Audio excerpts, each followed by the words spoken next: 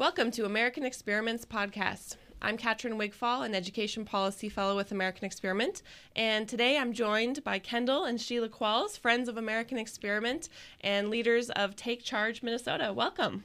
Thank you for having us. Thank you for having us. I'm so excited to have the two of you, especially as we wrap up National School Choice Week. It's an annual opportunity to celebrate all of the different effective K-12 education options available to families. There have been celebrations across the country. There have been some even here in Minnesota.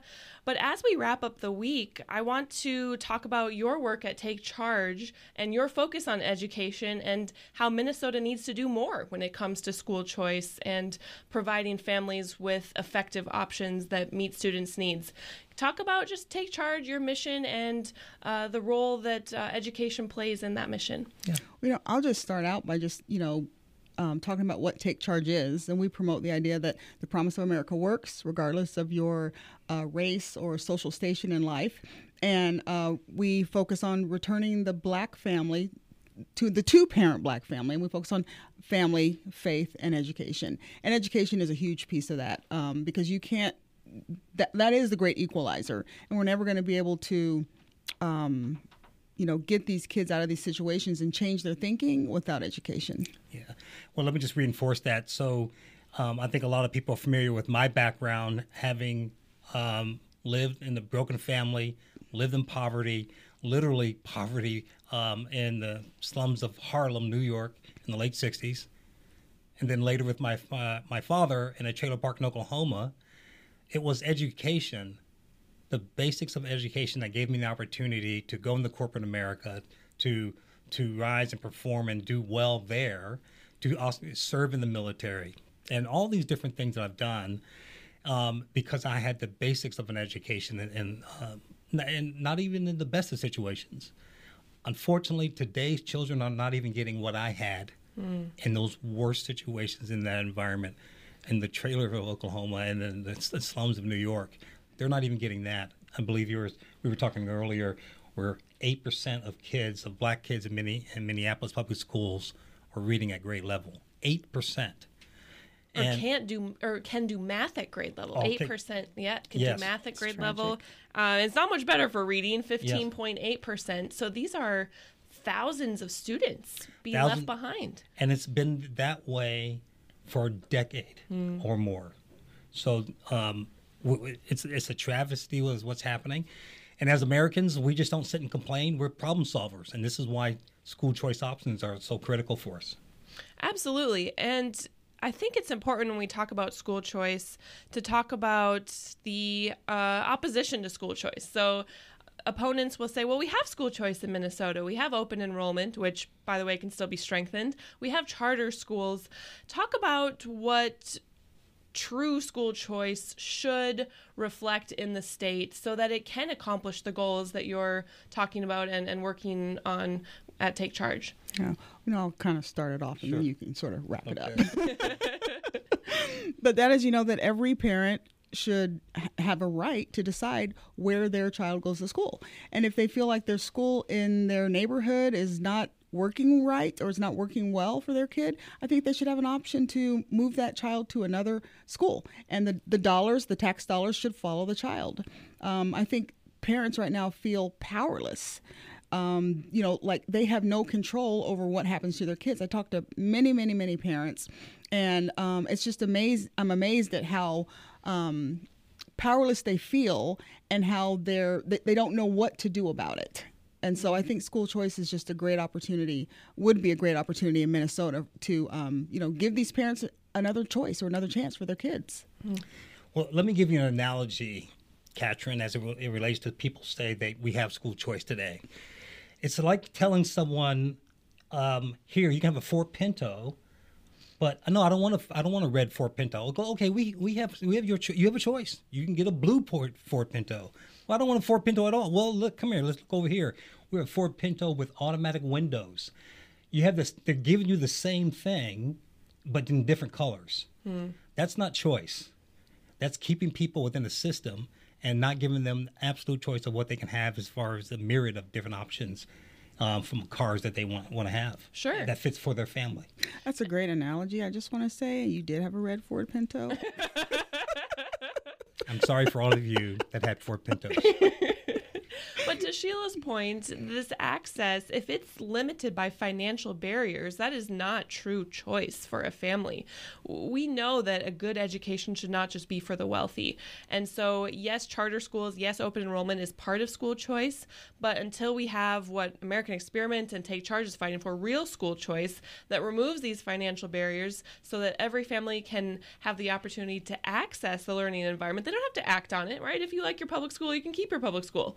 We know that wasn't true in other areas, but it is true in education. And so we really need to work to make sure that there aren't these barriers in place, because education, to be the great equalizer, has to be available to all. So talk a little bit more about the families TakeCharge interacts with and what you're hearing from them on education and school choice. Are they supportive? Do they want it? What are you hearing? Well, here's something that we've done. So over the last 2 years, we've polled Black American families across the country, 2 years, and these are high-grade polling. And in every poll, the majority of Black Americans, the vast majority of Black Americans have said that the public schools are not teaching their children to be successful in their future, not at reading levels, math levels, like we just talked about, and they want school choice. 76% of the people that are in these polls self-identified as Democrats. So this is not a political issue. This is a universal issue of right and wrong options for parents. And at the end of the day, to have someone graduate from high school that can't read and function in society is putting them in a position of doomed failure, a road that we know that often leads to criminal activity or something where they live below themselves because they're incapable of functioning in our society today. And not only is that on an individual level concerning, but what that means for our state as a whole, our economy, our workforce. I think of my son's future colleagues and friends, and you want every individual to be set up for success because of what that means then when you work together as a collective group to move Minnesota forward. So the ramifications are huge. And I mean, I feel like we've continued to wave this red flag, and it really comes down to the support among constituents, among different communities, putting pressure on state leaders to say, no, we want this and we want it now.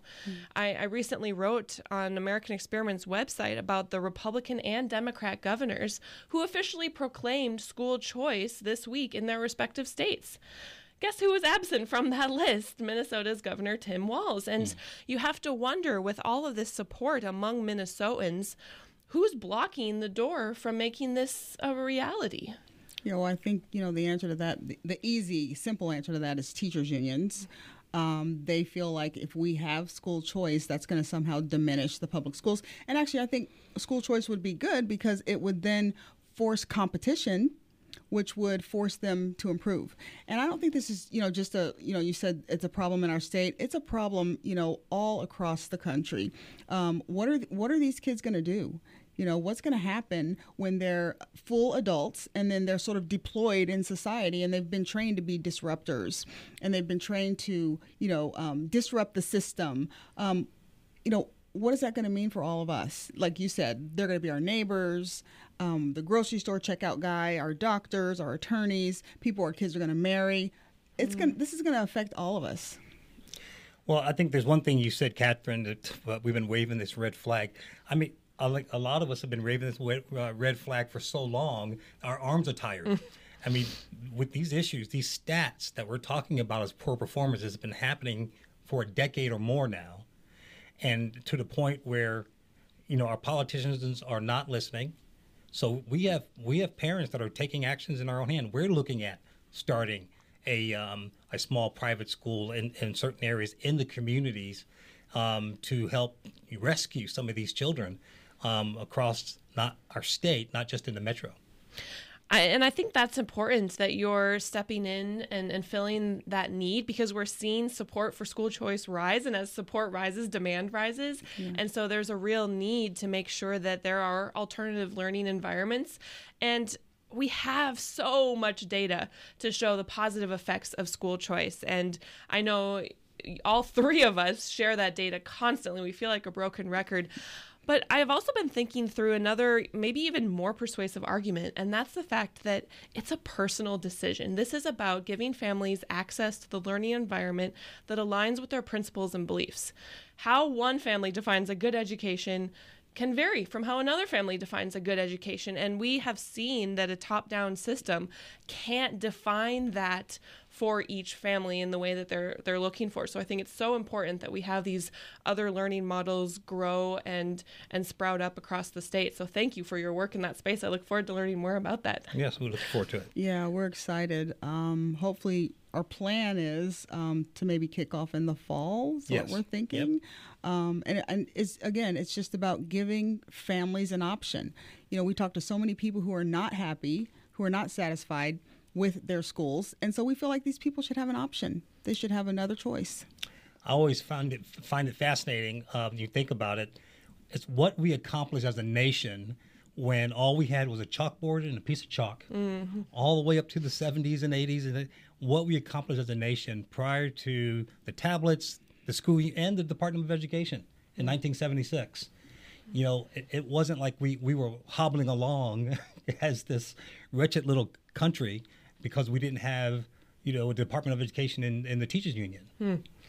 And I think families are wanting to harken back to that. We talked before we started recording about the concept of micro schools and how that's been really expanding across the country and just the various forms that can take. The kind of playing off that one-room schoolhouse.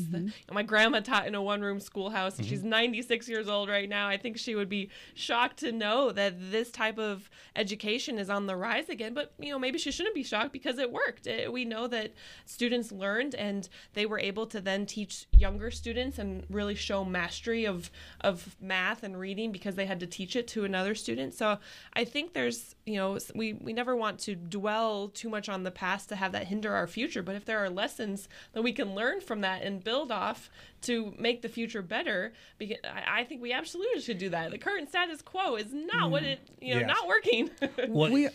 We are literally dumbing our kids down. What's that stat you gave me the other day about IQs? Oh, yeah. The IQ of the average college grad is diminished 15 points from the class of 1939. Wow. Yeah.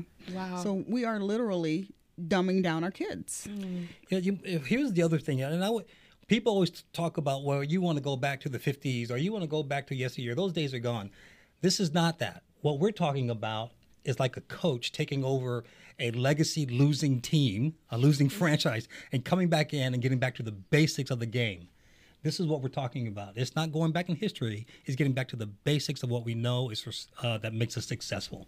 And we can do that without tons of money. Oh, absolutely. Right? I mean, we always talk about education problems are because of funding woes. Yeah. And, just to put it in perspective, Minneapolis School District spends over $20,000 a student.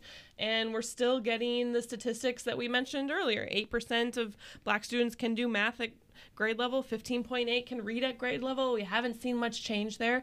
So, it's not a dollar issue. Obviously, how you spend those dollars matters far more than how much you actually get to spend. But I think it's important to talk about the family role in a child's education, too. When I taught, we looked at it as a triangle. You have the parent, you have the student, you have the teacher. That partnership is really key.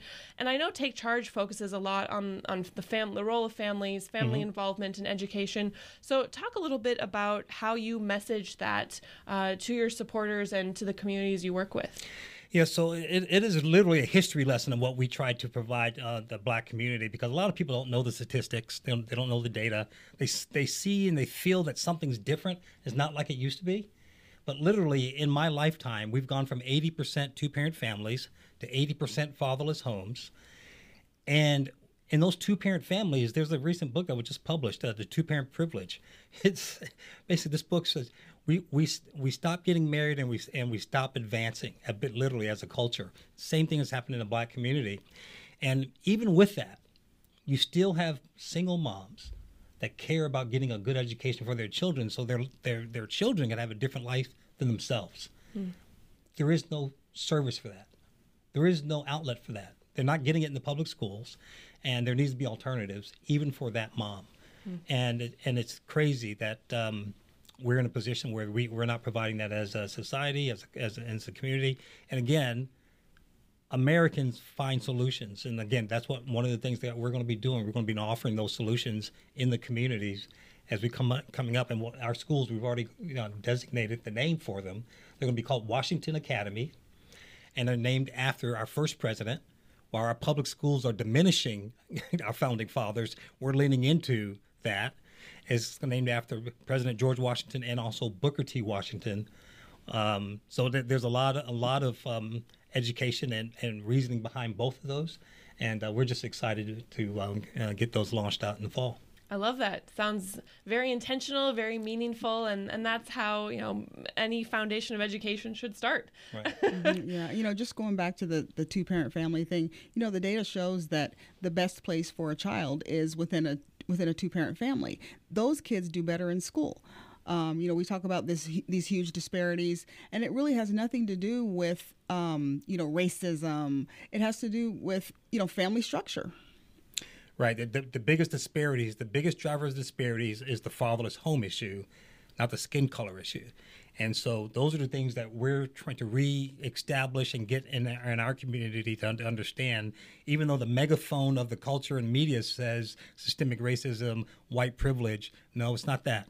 It's two-parent privilege.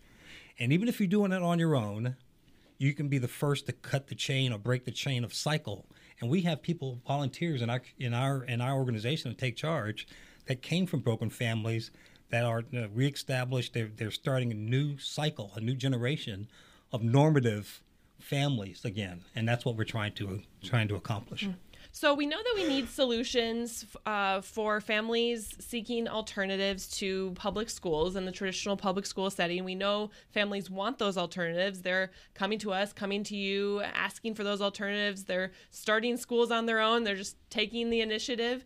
But what about families who are in a traditional public school and are happy with their local school and think, okay, well, maybe there's some problems happening in the neighborhood school district down the road, but my child's local school is okay. Sheila, you've done a lot of work to help families maybe pause and get more involved with their child's education to make sure that some troublesome things happening down the road aren't in their child's personal classroom. So talk a little bit about that work and what you've been exposing to families who may think that their school is okay and safe from concerning things that are popping up across the state. Yeah, that was probably one of the biggest things that I heard as I was doing research for the podcast Trapped Chaos in the Classroom is, oh, that's not happening in my kid's school.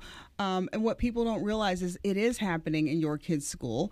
It's happening in schools all over the state because your kid's school, the people in your kid's school, they're getting their direction from Education Minnesota. They're getting their direction from the teachers union. So to think that this isn't happening in your school or in your community, I would just really encourage parents to go in and check it out. And another thing too, we were talking about earlier, they think if their kids are in private schools that it's okay. Well, I've got my kid in a private school. Well, the private schools, and many of the private schools, not all of them, they are doing the same things that they're doing in the public schools. They're teaching the social emotional learning. So you get your kid, you try to take your child out of public school, put them in a private school. I spoke with a mom who said, I am now paying for what I didn't want my kid to learn. I'm now paying somebody money, and that's why I moved my kid out of public school, because I didn't want him to learn that.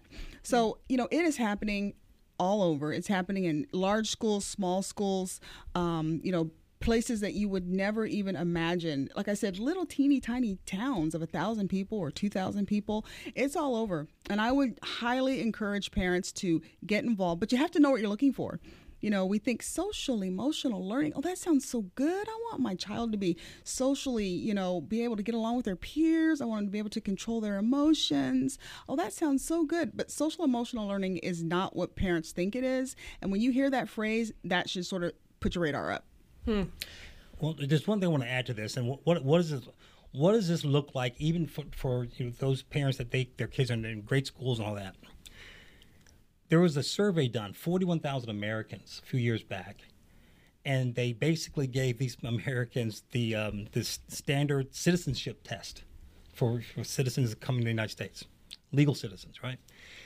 And if they were 45 years and younger, only 19% could pass the test. 19%. Wow. They're not teaching civics. They're not teaching all these things. If you were 60 and older, 74% passed it because they didn't get the indoctrination education. They still remember those basic issues that passed the citizenship test, where these younger generations, not that they lack the same intelligence they were never taught this information. And so so it's not just the basics of reading and everything else. The value of knowing the privilege of being an American citizen. This is we have the generation of people that have the least appreciation and more contempt for their country in the history of our nation because of what they're learning in school. And most parents get their information about the school system from the school system. And so when you're getting your information about that system, those people aren't going to tell you, oh, our kids they're doing poorly on standardized tests. We're having a lot of violence in our classrooms. They're not going to tell you that information. They're going to paint a rosy picture. So parents think, remember that article you recently read? You're my data guy. And it was